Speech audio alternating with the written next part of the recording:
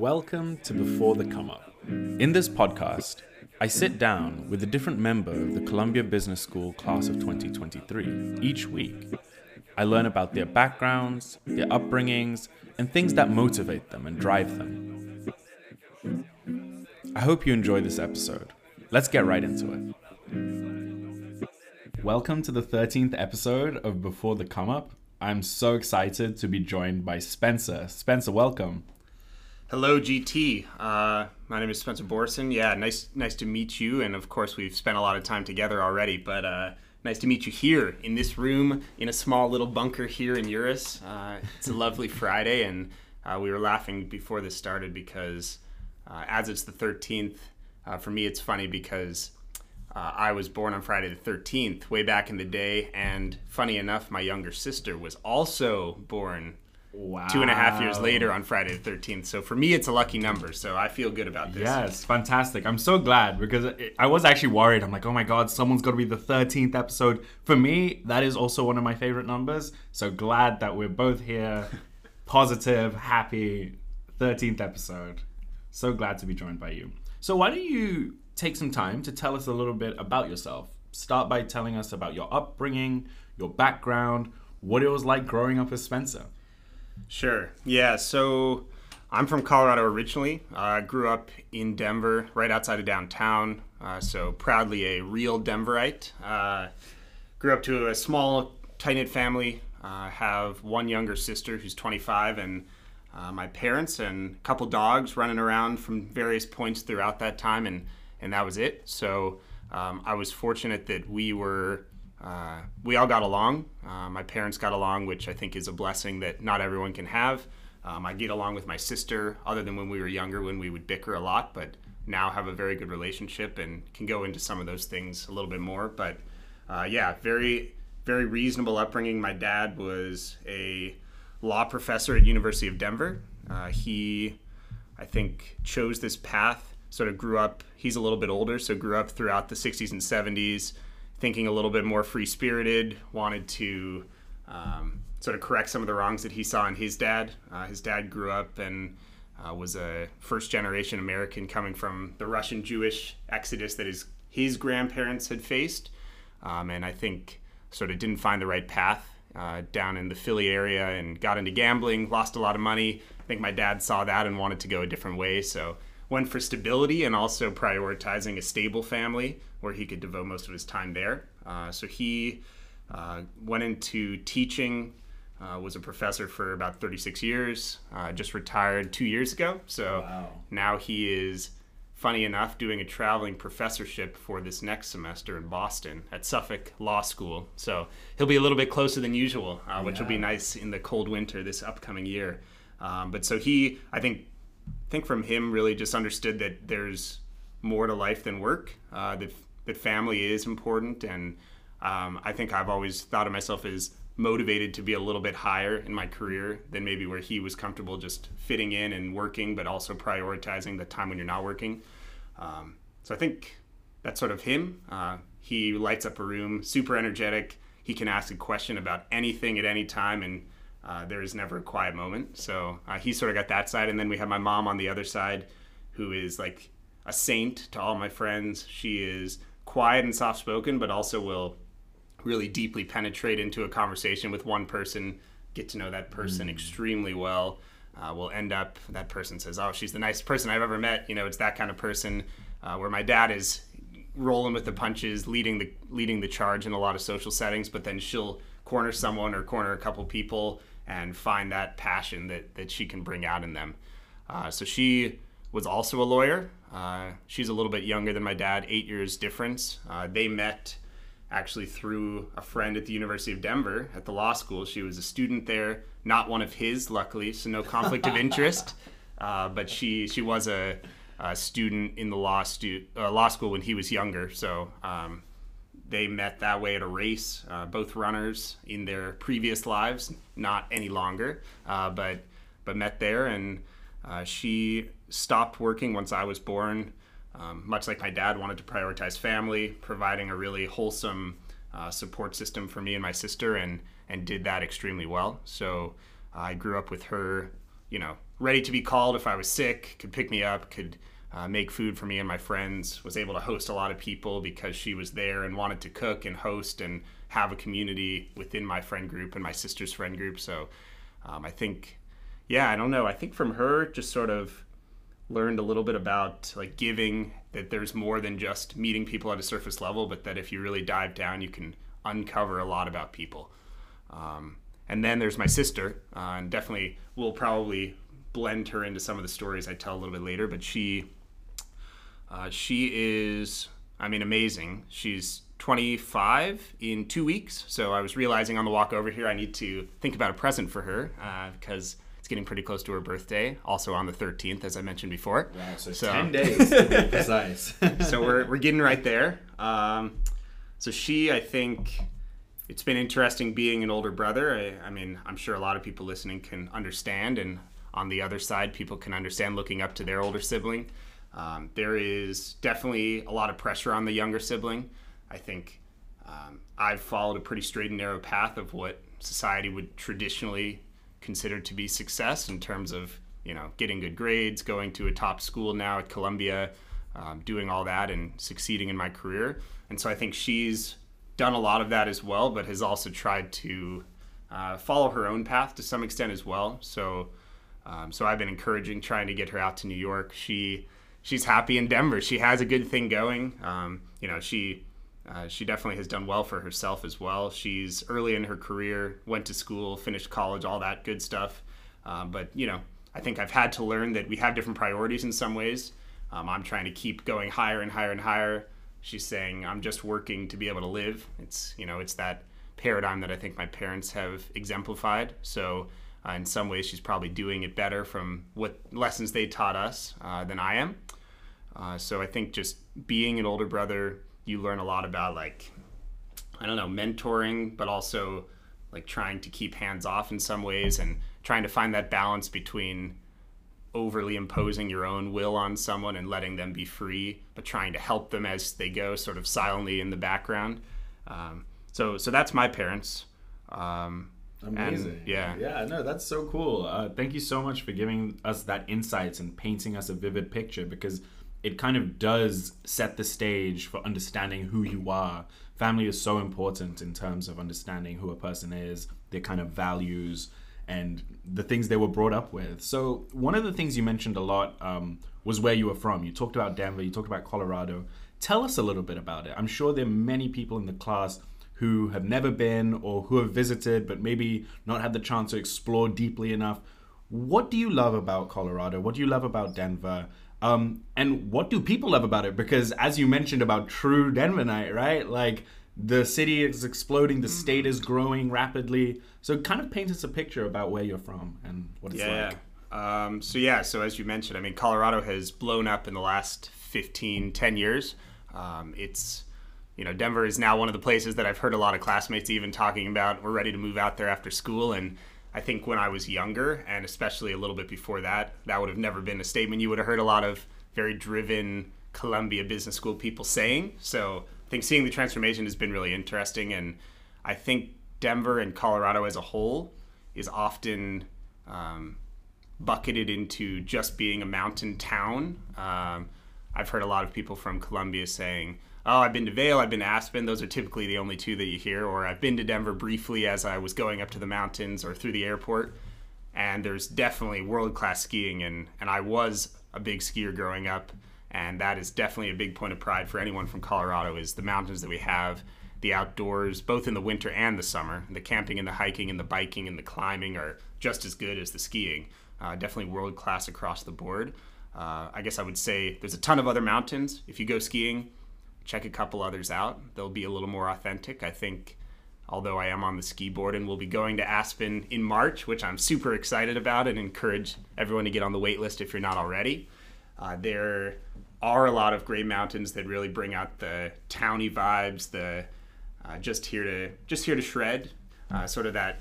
I think that mentality that blends a little bit of the Midwest with the West Coast that I think Colorado fits right in the middle of.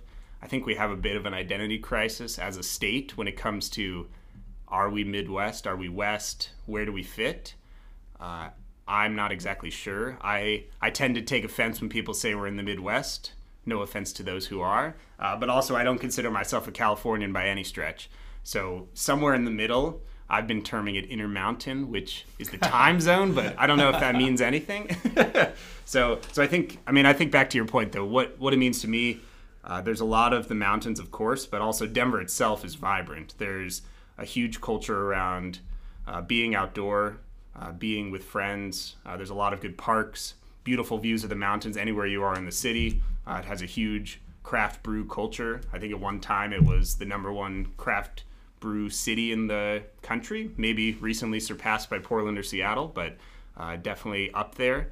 Of course, it has was the first state with marijuana legalization, so took that gamble back in 2013 and has seen some pretty interesting spread across the country since then.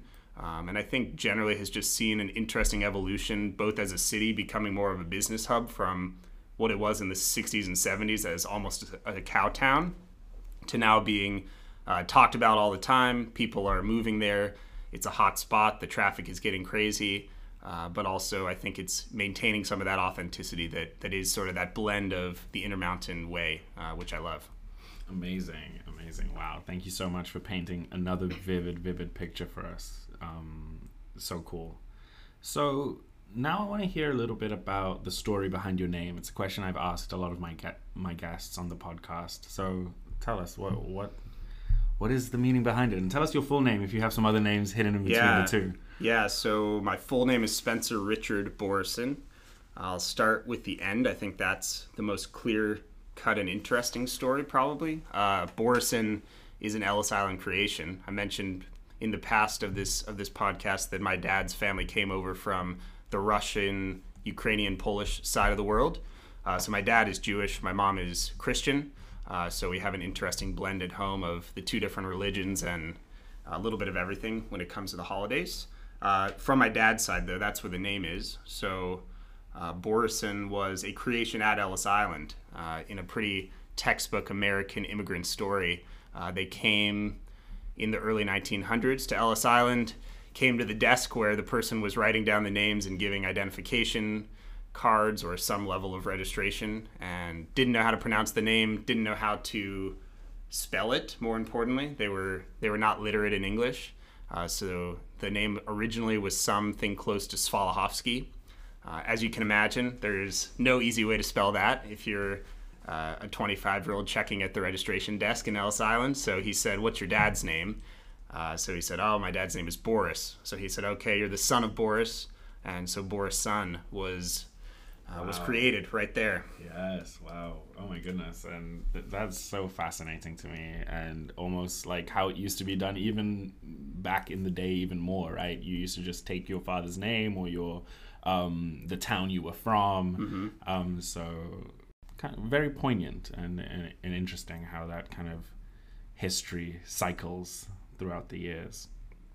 Next, I want to talk about some of the challenges you had growing up. What were some of the challenges of your upbringing? Because you've painted a picture of quite a wholesome, very wholesome, very rosy, very nice upbringing. And I'm sure living in Colorado or whatever, there must have been some challenges growing up. And then also tell me about the best things. I feel like just talking about your family and your city, you've already told us about some of the really cool and best things. Yeah. But highlight some of those things as well that we may have missed.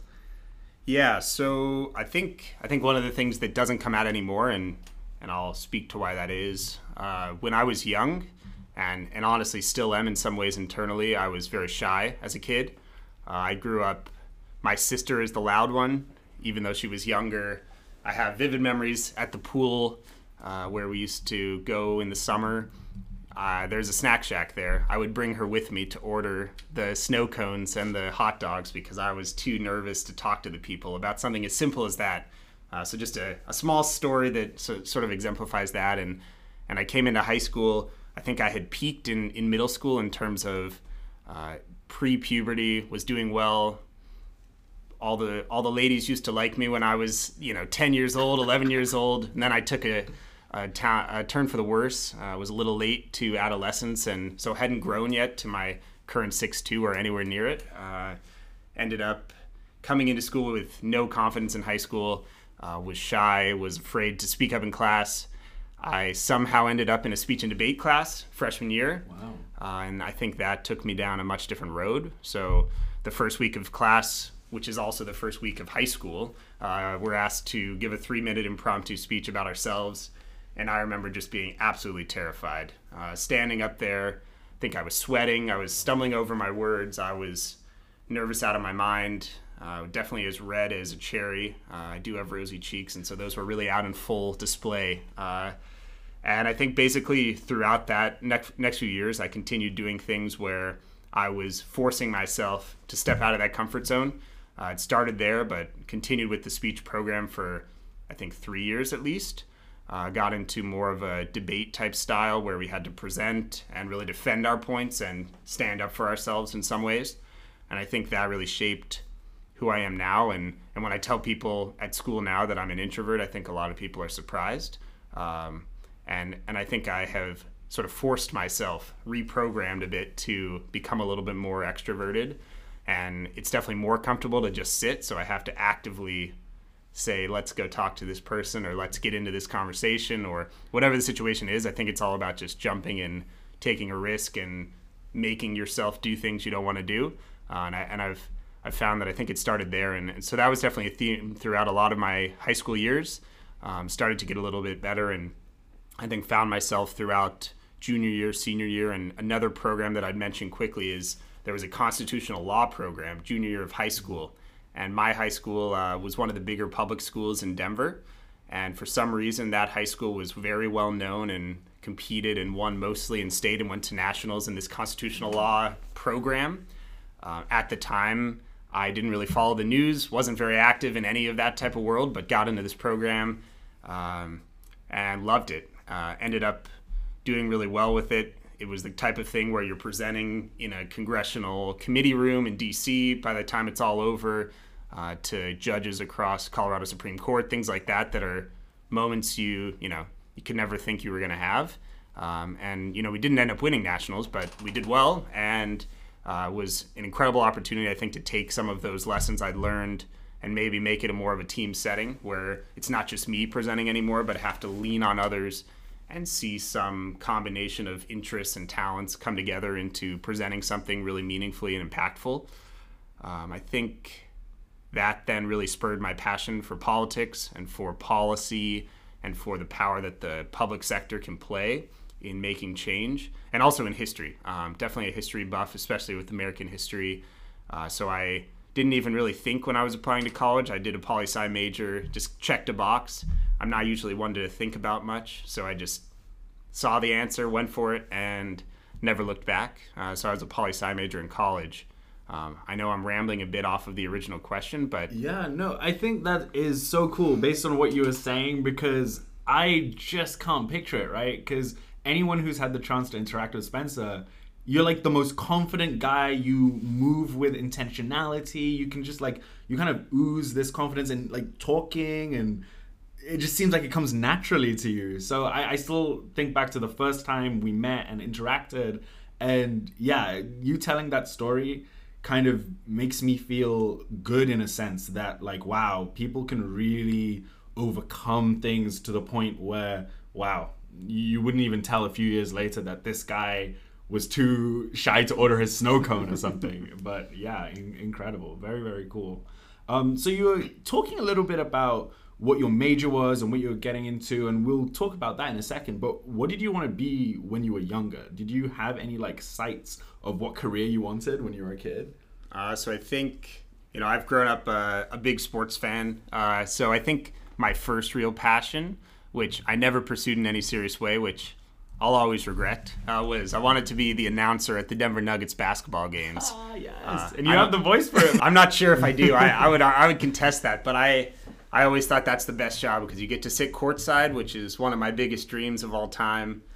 At every single game, get to know the players, get to watch all the games, and what is your job? You're just talking about the game. You're getting people hyped up. You're getting the crowd into it. You're Dude, you know getting what? them This to go is against. like your audition. This could be it. This could be where you're found out. Don't give up on that dream. I'm telling you, man. Yeah. That could be something in the end. So let me keep that in the back pocket, because I mean, if that ever happens, I'm willing to forgo anything else. So if the Nuggets are listening, please reach out. So yeah, so I think that was the original thing, and then once I got into politics a little bit more seriously, was thinking about whether I'd want to get into some sort of political run myself.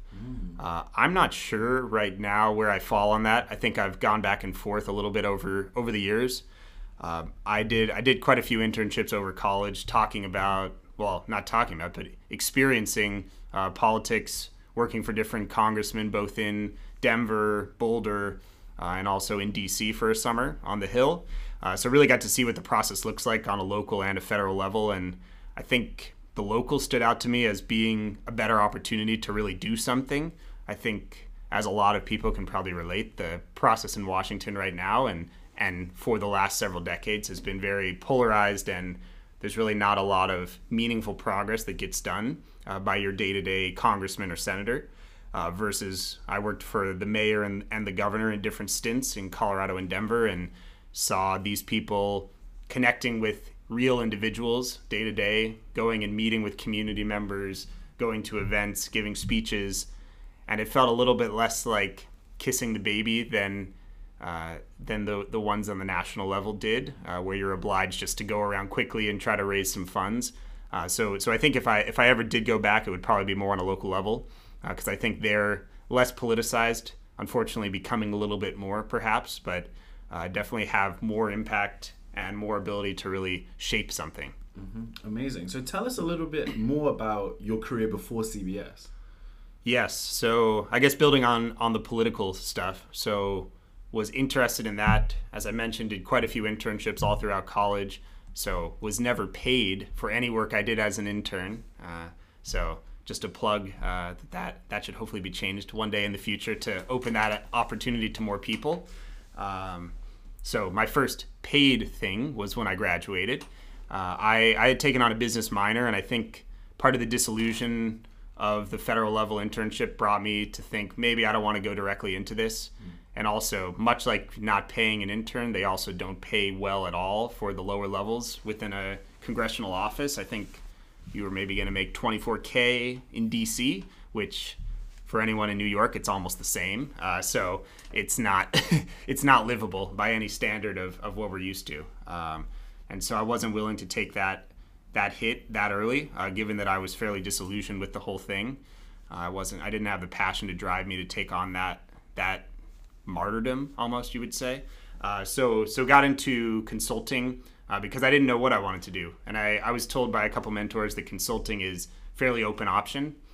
You can work on a variety of different projects, work across sectors, work with a bunch of different teams. You never have to be on anything for too long.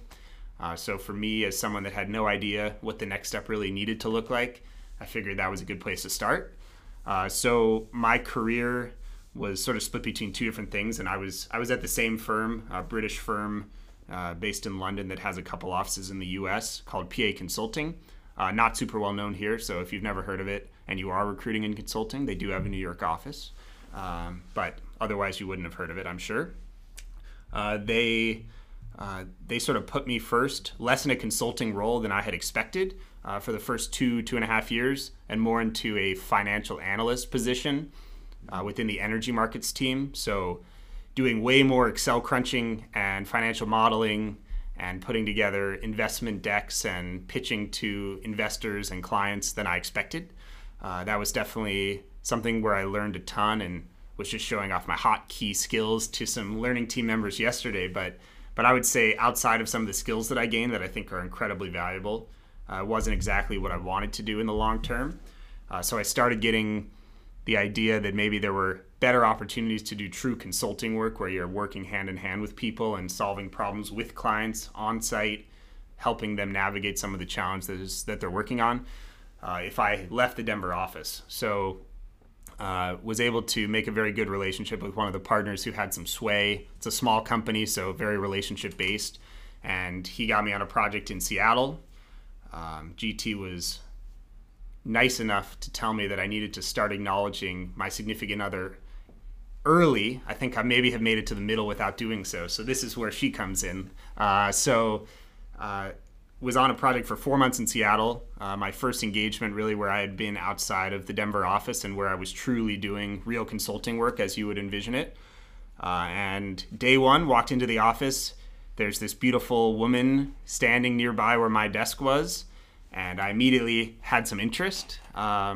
Ended up a few weeks later organizing a happy hour with the whole office because we were a very small contingent of this larger consulting consortium team. So she was with Accenture, which I'm sure many of you know is a much larger firm. So this was a major program, so they probably had 75 consultants, and we had about 3. So if I was going to do anything social with young people, it was going to be bringing out some Accenturites to the party. So got a couple of them to come out. We had about a dozen people at a bar. I made sure she was coming because my real goal of organizing the happy hour was to chat with her outside of the office, because you can't ask someone out in an office if you've never really spoken to them, because it's sort of awkward. It can be pretty uncomfortable and unprofessional if it goes wrong. So I wanted to get her out where we could have a real conversation, see how it went, and it went great. We started dating pretty much immediately. Her name is Allison. She is an amazing, amazing person. We moved actually to New York. I was planning on transferring to the New York office within PA before I went on to that 4-month project. So sort of had it already in the works, and the HR paperwork was filed, and told her that as we started dating that, hey, at the end of this little honeymoon, I'm going to be moving to New York, so we're going to have to make some tough choices here. And she, coming from Atlanta in a Georgia Tech background, had always wanted to come back to the East Coast. She'd sort of left after college to get away and try something new, very, very far away from home, where she could be her own person, but was always wanting a dip into New York City, and I think very coincidentally and luckily signed up to move out there with me after us only having dated for 3 or 4 months at that point. So yeah, we moved in together, which I know is not good advice to someone to do after 3 or 4 months of dating, but we had a feeling it would go well, and now 3.5 years later, things are good. I guess I'll just continue going with the story while I'm here. But so we got engaged over the summer. Congrats. Which was amazing. Sort of found this little lull between quitting work in July and starting school in August, where we took a trip out to Italy, and also sort of in between waves of COVID where it was pre-Delta and there was not as many restrictions, sort of this golden window, I would say, both in my own personal life and then also in the COVID surges that have been coming back. So we're able to go to Italy. 2 great things happened there. First was the second night she arrived, Milan, we were there in the streets when Italy won the Euro Cup. Wow. Incredible. Yes, total coincidence, but also it's one of those lifetime moments that you'll never forget when you're out in the main square in the middle of Milan with the Duomo behind you. People are lighting off fireworks, waving flags, chanting and cheering until, I couldn't tell you, 6 a.m. And then probably still people are arriving. So really, really an unbelievable experience. Yes. And then 2 days later, went to the Cinque Terre and got down on a knee and made the best decision I've ever made. Oh. So, yeah, really great trip. Got to just disconnect from the world and sort of process that I was moving into this next chapter and have her there for all of that and get to process that with her. And also then sort of, most of our trip was then celebrating getting engaged. So it doesn't get a lot better than going into Italy, drinking a lot of red wine, eating a lot of food, and enjoying summer with your fiance in Italy. So good times. Incredible. Thank you so much. I loved hearing that story. And it leads me on perfectly to my next question about what actually inspired you to pursue an MBA, and why did you want to come to CBS? So I think a couple reasons. And I guess it depends if one were to ask me in my essays versus reality, because I'm sure we all can relate with that. I think, coming from Colorado to the East Coast with a small firm, there's not a lot of community within, I'm not joining a massive company where there's hundreds of people my age around the office or around the area and a ton of people who used to work there where you have a broad network immediately. This was a smaller company where there's about 40 people and probably only about a dozen who are somewhere in the age range that we are. So not a ton of people to hang out with. So had a little bit of trouble getting off the ground, and COVID didn't help with that at all. So definitely wanted to both professionally and socially just have a deeper community. I think for me, making connections, building relationships is really the most important thing about CBS. And I came in with high hopes and definitely have had them exceeded, just in terms of the types of people that go to this school from so many different backgrounds, some that I can relate to very closely and some that are so interesting and different and really push me to rethink my assumptions about the world, and what people view as challenges and opportunities can be so different. So, me talking about being shy has no comparison to what some people have gone through to get here. And I think understanding that and getting to connect with these people, whether it's over a drink or whether it's at an event or it's in class, all these different experiences that we have together. It's only been 4 months and it feels like we've been in school a long time, in such a good way. So I would say that was the big one. And then I think also just sort of stepping back out, realizing, okay, maybe consulting, I want to take a break from it. I think I really did like it, but there's so many different other things you can do in your career. And I think I didn't have the desire to stay down one company for one career. So I think I could have done fine there if I had stayed and probably done perfectly well for myself, but wanted to try a new challenge. And I think coming from University of Colorado in Boulder, there's, again, not a huge network out here. So, and I think it's also sometimes bucketed, for better or for worse, into just it's not a New York or East Coast school, it's a state school somewhere out west bucket, which, that's fair. I mean, we have our own thing going, but it's cool. But definitely doesn't open a lot of doors, I think. So if you're talking to a recruiter or you're doing a random resume drop, you're not going to get very far usually with that on that end, an unknown consulting firm on your resume. So getting to put the brand and having the network and the community that Columbia provides in New York and the East Coast, I mean, it's massively valuable. So that mixed with just all the different people and experiences I have, it's so far been a great decision. Incredible. Spencer, you speak with so much passion. If people just randomly meet you, one of the first things they can tell is how passionate you are about certain topics, about life. Tell us, what are those things that drive you? What are you so passionate about? What are those things that get you excited? Yeah, so I think, definitely, like I mentioned, the relationships are key. I've tried to get to know as many people as I can within the Columbia community, and hopefully have done an okay job at it.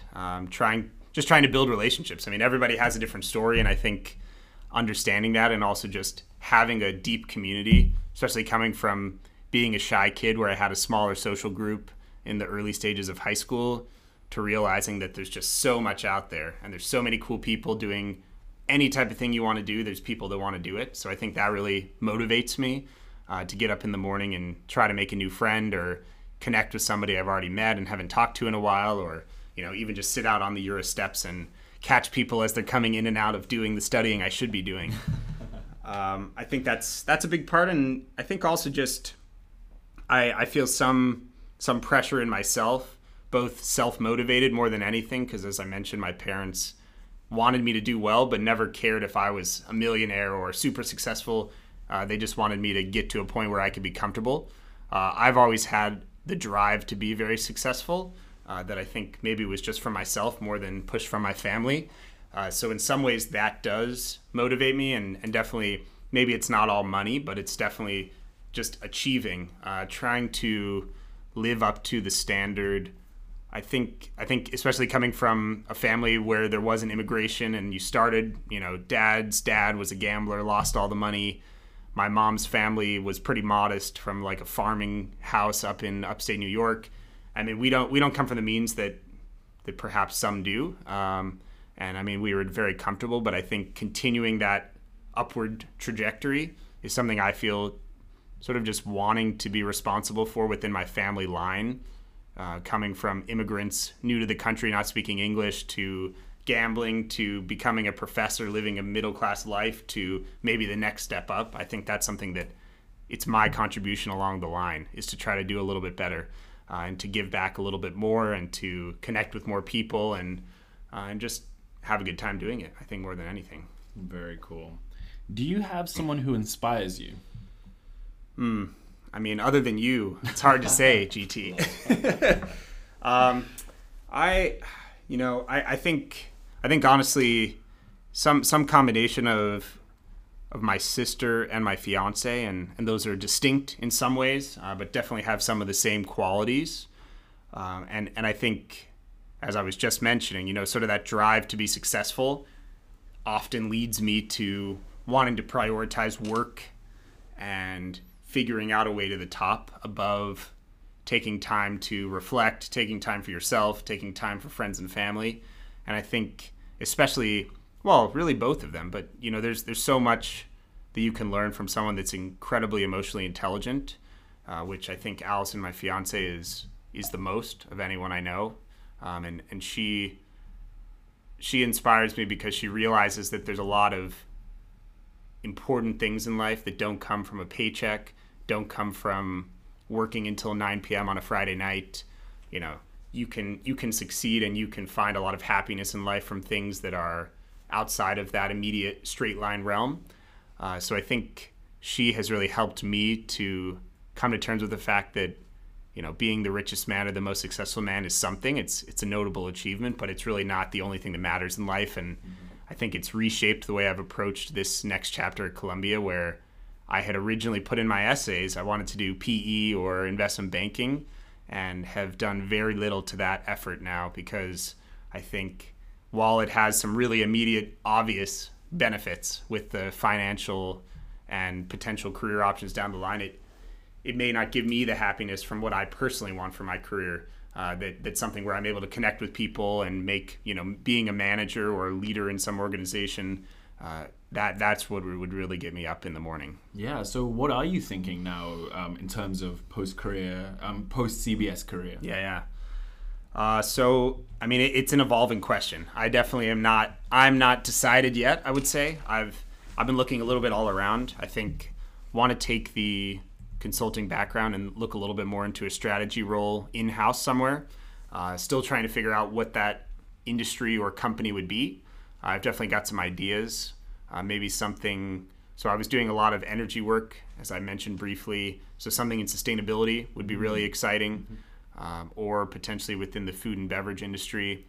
Trying to figure out if that would mean a bigger company and getting into some leadership development rotation kind of program where I think they would really push you and expose you to a lot of things that could be a very good learning experience. And then from there, you can decide what makes sense a few years out of school for the next step. Or maybe it's joining a smaller startup or starting something of my own, where every day is a new challenge. Every day you're making what you want of the day and pushing yourself for your own, in service of yourself and a small team versus a larger organization. And between the two, I'm not sure. We'll see. Maybe we can have a 113th podcast where we follow up on this one, but we'll see. We'll see about that one. Cannot wait till that. Do you have any hidden talents? Is there anything that maybe a hobby or passion of yours that someone would not know by just talking to you or meeting you? So I just thought of one, and I knew this question was coming. So one, I guess I'll give two. One is that I grew up with a ping pong table in my basement, and I had a best friend growing up named Andy who lived right across the street from me. So we would spend, especially in the colder months of the winter, honestly an unforgivable amount of time playing ping pong. I don't want to even estimate, but maybe somewhere in the 10 hours a week range. Oh my goodness. So I have had some skills developed that I can employ when needed. I'm sure someone in this class could beat me, but for anyone that has truly made it this far in the podcast and is still listening, it's an open invitation to challenge me.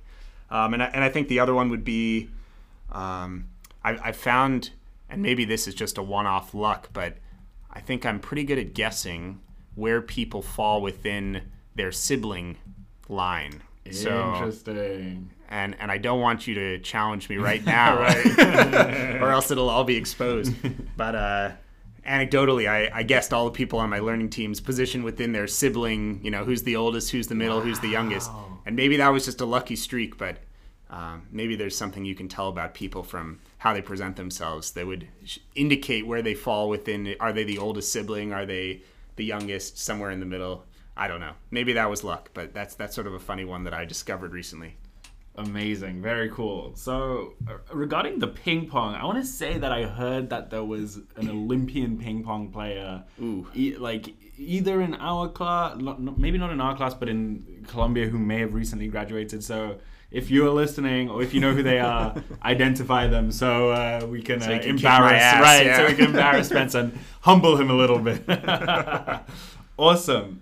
Do you have any favorite quotes or any piece of advice someone gave to you that really stuck with you? Let me know if you have anything that falls in those buckets. Yeah, I think the thing that I always come back to that pushes me, where I think especially for people like ourselves at Columbia, where you have very high expectations for yourself, there's often the possibility that you'll continue to be chasing and maybe are often not satisfied. And there was a quote that was once in the weight room at University of Colorado.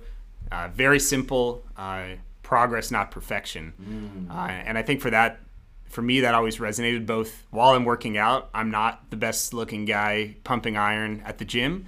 There's mega mammoths who are doing big things that are making me look small and weak.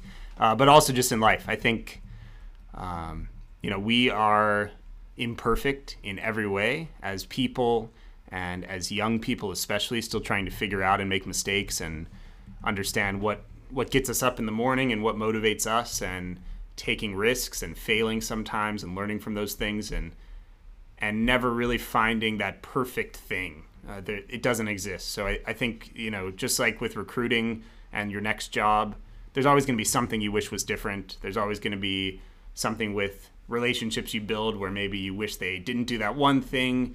And I think you just have to realize that imperfection is part of the game, and find as much solace in the fact that you are working to make yourself better. You're working to acknowledge those differences or those maybe perceived disappointments, and that you're making progress towards perfection, and that although you'll never reach it, one step at a time. Dude, I love it. That's so deep, very profound, and very important lesson, I think, to a happy life, and a life where you're able to take account of the progress you have made. Incredible. Thank you. Now I want to kind of open it up for you to tell us a story. This is the story time segment of the pod, so feel free to tell us a story. It can cover any theme you like. It can be funny, inspiring, happy, sad, uplifting, gratitude, whatever you want. Just tell us the story.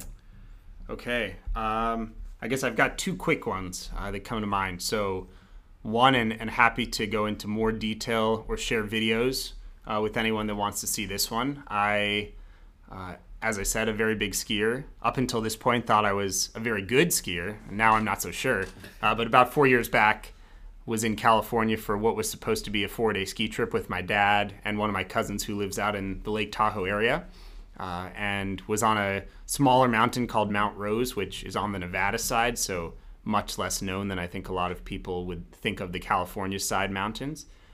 We were looking at, taking the same lift up for most of the morning, looking at this set of 2 large terrain park jumps, and each time we went over it, I was thinking, I would love to do it. It's right on the edge of my comfort zone in terms of size, like very big, but not Olympic size or anything, but definitely a serious launch you have to commit to. So we went in for lunch. I had one Bloody Mary, which didn't do much other than just taking that one little edge off of the fear, where I said, all right, I'm doing it. So did it, nailed it. I mean, perfect. Like the best thing I've ever done on the mountain. 1, 2, landed. Most exhilarating feeling of my life. My dad and my cousin said, oh, we totally missed it. We want to film it. Like that sounded so awesome. We didn't even see it. Like we want to get a picture of it or something, get it on video. So then unfortunately I was asked to do it again, which if you've ever done a big ski jump, I think you realize that you'll often be approaching the jump, and as you're getting right up to the edge, you start instinctively slowing down a little bit because you're nervous and you don't want to overshoot, or you're just afraid by the size of it. So I started doing that in the first round, but then on the second one, I had the confidence because I'd already landed it. So I said, well, I'm not afraid anymore. I know what I'm doing. So then I went a little bit faster, checked my speed and slowed down a little bit less, and completely overshot the landing, probably about a 40-foot jump, and basically landed on the flats.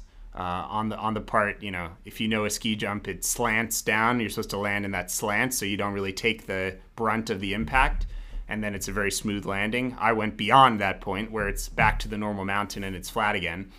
Landed on that and rolled down the hill about 100 feet, was lying there for a while.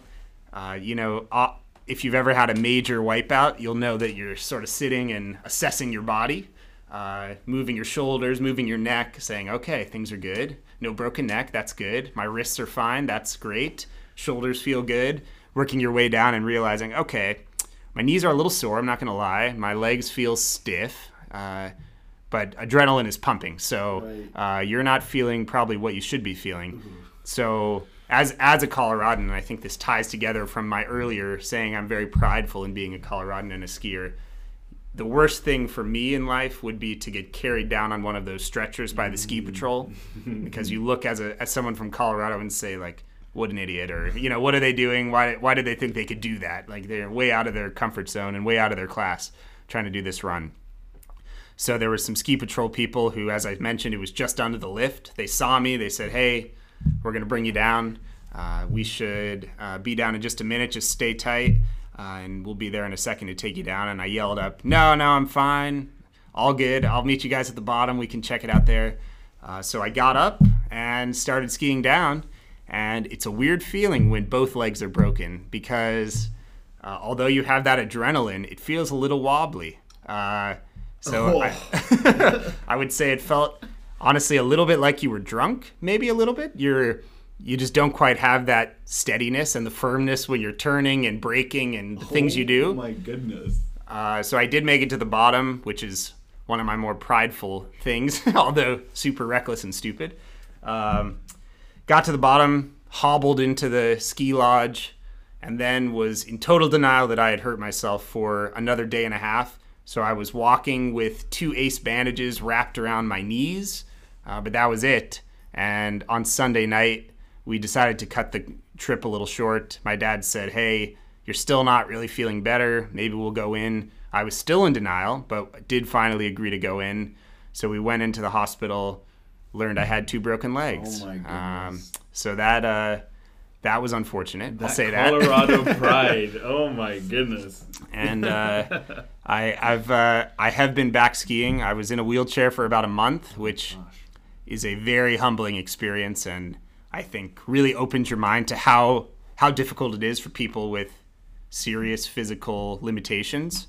And I think has given me appreciation for how strong those people are, because there's, I think, one small side story I'll tell about that is I was sitting in a wheelchair where my legs were fully locked in extension in these 2 braces. I didn't have surgery, but they were under some big guards, or whatever you want to call them, and they were often showing because they'd be outside of my jeans. So when I'd go to a bar, it was immediately obvious that this was not a permanent disability, that I had an injury. So in Colorado, of course, people are coming up, oh, dude, what did you do? Were you ski jumping? Where were you? Like, what kind of stuff did you get into? And they were buying me drinks and celebrating that I had come out to the bar and all this stuff. And then the one time that I didn't wear them, no one talked to me. I think people are uncomfortable addressing that there may be a real injury that isn't just temporary, but that is a permanent disability, because it was not nearly as obvious if you don't see the injury and the guards. So I was sitting there by myself for probably 30 minutes at a bar and realized, wow, this is crazy. Yeah. And so I think, just something to think about for anyone still listening at this point in the podcast is these people that are in wheelchairs or that have significant physical disabilities. I mean, I don't speak for them when I say this. They probably each have their own opinions, but at least from my point of view, don't treat them differently in the way of ignoring what is clearly a physical limitation. You don't have to ignore them because you don't want it to be uncomfortable. I think asking questions, bringing them into the conversation and hearing their perspective, and then treating them the way that they express they want to be treated is key. So that was definitely an interesting learning experience for me. But I have, on a lighter note, been back to the skiing. As I mentioned, I'm on the ski board, so we'll be bringing people hopefully safely down the mountain in Aspen and also throughout the rest of the year. So excited to ski with anyone that makes it out there with us. So cool. Thank you so much for sharing those stories. I think that was very, very deep. And I can't wait to see that video. Crazy that the perfect one wasn't caught on camera, but that's life. Now I want to ask you I just want to give you some space to give some shout outs. This is the gratitude section of the podcast. Just give some love, give some gratitude. Yeah, I mean, I think more than anything, of course, would give gratitude to my parents, my mom and my dad, as well as my sister and Allison, my fiance. Those are definitely my rocks, all four of them. I live with Allison, so obviously see her a lot, but talk to the rest of them every couple days, definitely multiple times a week, and it's always, it brings you right back and helps me get through when I'm angry or when I'm frustrated or when I'm happy as well, to celebrate things like getting into Columbia, and one of the best conversations I've had with my parents. So those people definitely ground me and keep me honest with who I am. And I think more than that, probably just a shout out to Cluster A 23. Not only the A team, which some would argue just makes us the best innately in being first, but also power through those 8:30 classes we've had Monday through Thursday all semester, much to our dismay. And I think honestly, just super solid group of people, both in Cluster A and across the class. Shout out to everyone for being open to meeting new people, being welcoming, being interesting and fun to be around. And I'm excited for next semester. And once we move into a nice big building that's new and shiny and we can look out to the river from class, and it's going to be nice. I'm excited to take the next step with everyone. Amazing. Thank you so much for those shout outs to everyone. I think you're definitely one of the funnest people in the class to be around, and I really, really implore people to try and meet Spencer. You won't regret it. It's going to be a great conversation. The guy is just so fun to talk to. Now, I want to ask, what should someone in the class reach out to you for help about? I think, anything with consulting. As someone that liked consulting but left it, I think I have probably a unique perspective in that most people that have done a consulting stint left because they didn't like it. I did like it. So if you want to hear, I guess, the good and the bad, I can probably give a more wholesome picture than a lot of people who might have consulting experience, like my fiance, who wouldn't have much good to say about it. So I think that also, of course, if you are one of those people who are joining the wave and are moving to Colorado or somewhere in that area, definitely let me know, because there's a lot of great neighborhoods, and depending on what you're into, and if you're starting to look for a summer internship there or to move out there, happy to help. Or if you're going to do a ski trip somewhere out west, whether that's Colorado, Park City, even parts of California, I, other than one big injury, have had a lot of experience there that's positive. So can definitely share a lot of those things and talk about all that. So I think those two probably, and just to chat, whatever you want to do. Amazing. Okay, so to end the podcast, as is customary, please give us 3 book recommendations and tell us why you like them. All right. So I think I'll start, there's a lot of good books out there. I'll start by saying mostly what I read now is unfortunately not the accounting and finance textbooks that are recommended. I never made it through the ones I rented, so probably won't be doing that in the future. But I read a lot of The Economist magazine. I would say that's not a book, but you can learn a lot. And we see those articles coming up all over in global economic environment and other classes, and just helps paint a better picture of the world, that you'll understand more of what's going on. And rather than just reading headlines, you're actually seeing different countries and different problems that people all over the world are facing, rather than just the US or a little bit of Europe. There's a lot going on that I think you miss if you only are looking at headlines. So that's one, although it's not a book. The other, I would say Enron. It's called The Smartest Guys in the Room. That is both a super interesting read and also paints an interesting picture of how we got to our current, regulatory regime around financial reporting. Accounting has a lot of overlap with accounting and finance classes as well in the core. And for me, as someone who is interested in energy, those guys really did do a lot of market manipulation and things that were very legal at the time, but took advantage of things and worked within a gray area like no one else did. So they made a lot of money, had a big rise, a big fall, and I think much like the recession, it was sort of a predecessor to some of the banks doing similar things with mortgage-backed securities and subprime lending and things like that. I think it's got a lot of overlaps, but maybe a story that you haven't heard as much as some of the financial sector stuff in 2007 through 2009. So that one is a good one. And I think also I was debating between a couple, but one that I would mention would be 1984. And I think that's a classic, of course, and I'm sure a lot of people have read it and don't think too much about that recommendation, but definitely a great book if you haven't. I think continues to be more and more relatable as technology continues to be more and more pervasive. Data and the knowledge of who the customer is now being owned by just a few large companies in the tech space, and governments have a lot of ability to track you and keep an eye on different things you're doing. There's a lot of themes there that resonate more today than they probably did when the book was published. So that's an interesting one. Also, just a good read. It's a pretty nice story, although it's dark and deep at some times. But those are the three. So take a look at those. Amazing. Wow. This has just been such a fantastic conversation, Spencer. I really appreciate you sharing your thoughts, your background, your ideas with us today. I'm just so grateful for your time, and I really do hope people reach out to you. And I'm just going to say thank you so much for being on the podcast. The final words are yours. This was the first one I've ever done, so super fun. I encourage others to share their stories, whether that's here with GT, who I can't thank enough and I think deserves a special shout out designated on the back end. So shout out to GT for pulling this out of nowhere and putting together what has been a really consistent piece of the first semester, and I think people look forward to on a weekly basis. And then, put yourself out there. Do Follies if you're uncomfortable performing. Do CBS Matters if you're uncomfortable sharing, and consider getting on this podcast if you want something in between. So, excited to meet more of you, and excited for the future. Thanks. Cold summer night, should've put my arm around your shoulder. I'll just hold you, 'cause last night I was thinking all these things I'm not supposed to.